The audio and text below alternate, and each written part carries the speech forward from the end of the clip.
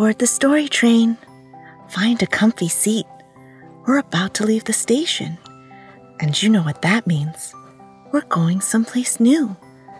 If you've never ridden on the story train before, here are a few important things to remember as we roll on down the tracks. I'll blow the whistle twice right before we leave.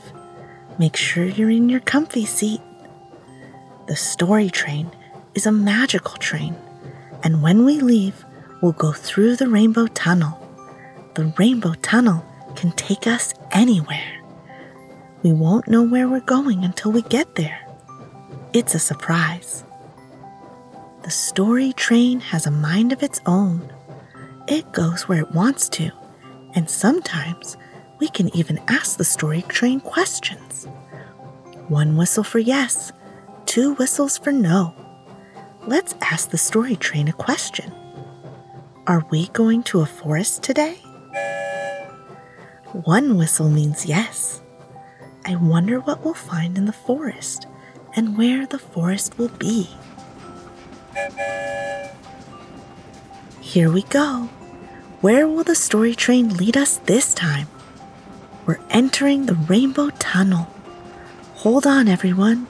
It's off to far, far away. Here comes the end of the tunnel. We've arrived in a familiar neighborhood where 2 very brave cats live. The story train wants to see them again because something very special has happened. If you remember, Midnight and Nimbus are 2 cats who help kids who sometimes feel a little bit afraid at night. They keep watch over everything and give kids courage. Well, just the other day, Midnight and Nimbus had a different sort of experience that was a little bit surprising.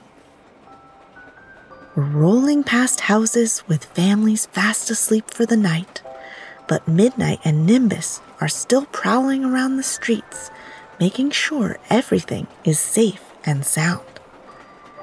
This story is called Midnight and Nimbus Find New Friends.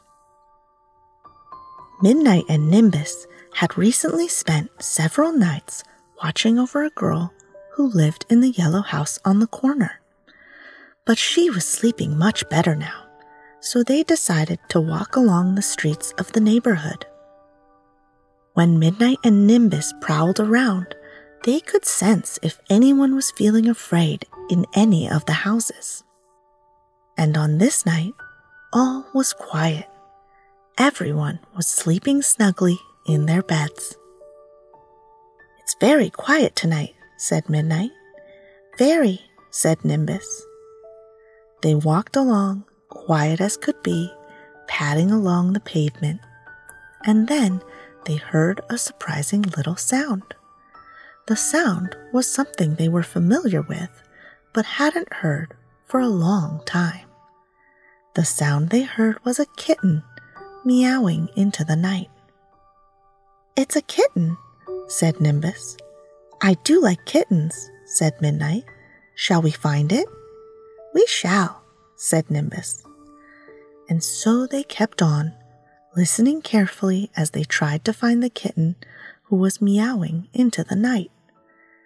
They went through the front yards and down the long streets, searching and searching. After a very long time, they happened upon a fancy little shed, painted blue, sitting in the backyard of a house. There was a curving pathway that led to the shed, and little lights all along the way. Midnight and Nimbus carried on, prowling until they got to the door of the blue shed, and in they went. Once they were inside, they heard not 1, but 2 sounds. One was the sound of the kitten, who turned out to be gray.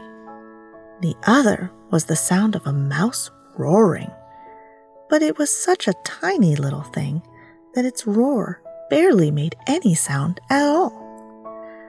The 2 of them, the mouse and the kitten, went wide-eyed when they saw Midnight and Nimbus. "We were hoping you would come," said the kitten. "I'm Buttons, and this is Farley. Farley is a mouse. I'm a kitten." "So I see," said Midnight.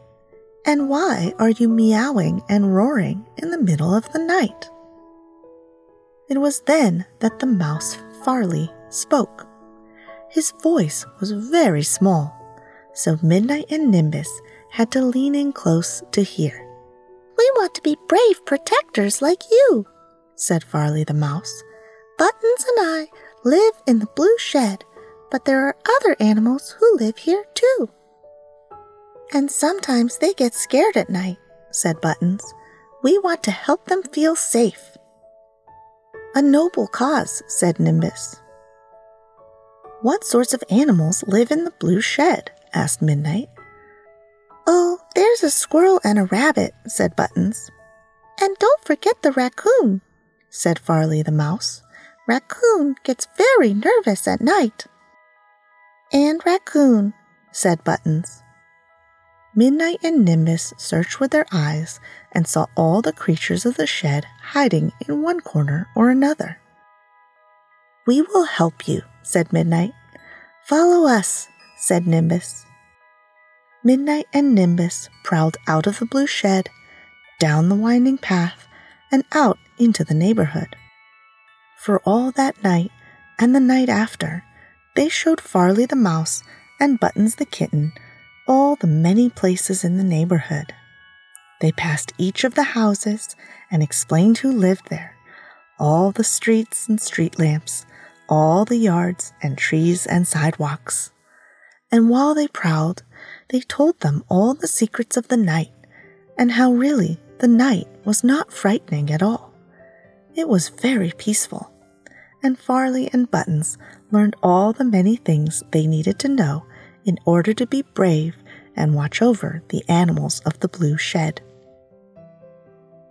On the third night, Midnight and Nimbus told Farley the mouse and Buttons the kitten that they were ready. Farley the mouse roared his tiny roar. Buttons the kitten meowed very confidently. And then the two of them returned to the blue shed and watched over it. And all through the many nights that came after, Midnight and Nimbus always stopped in to say hello and see how they were doing.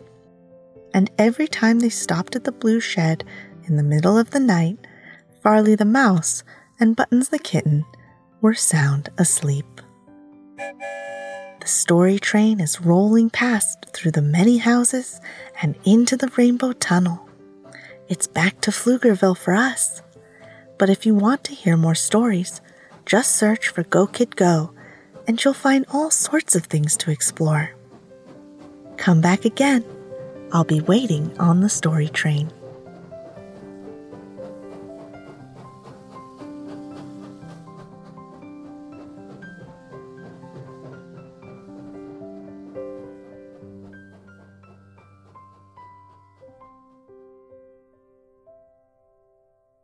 Go Kid Go.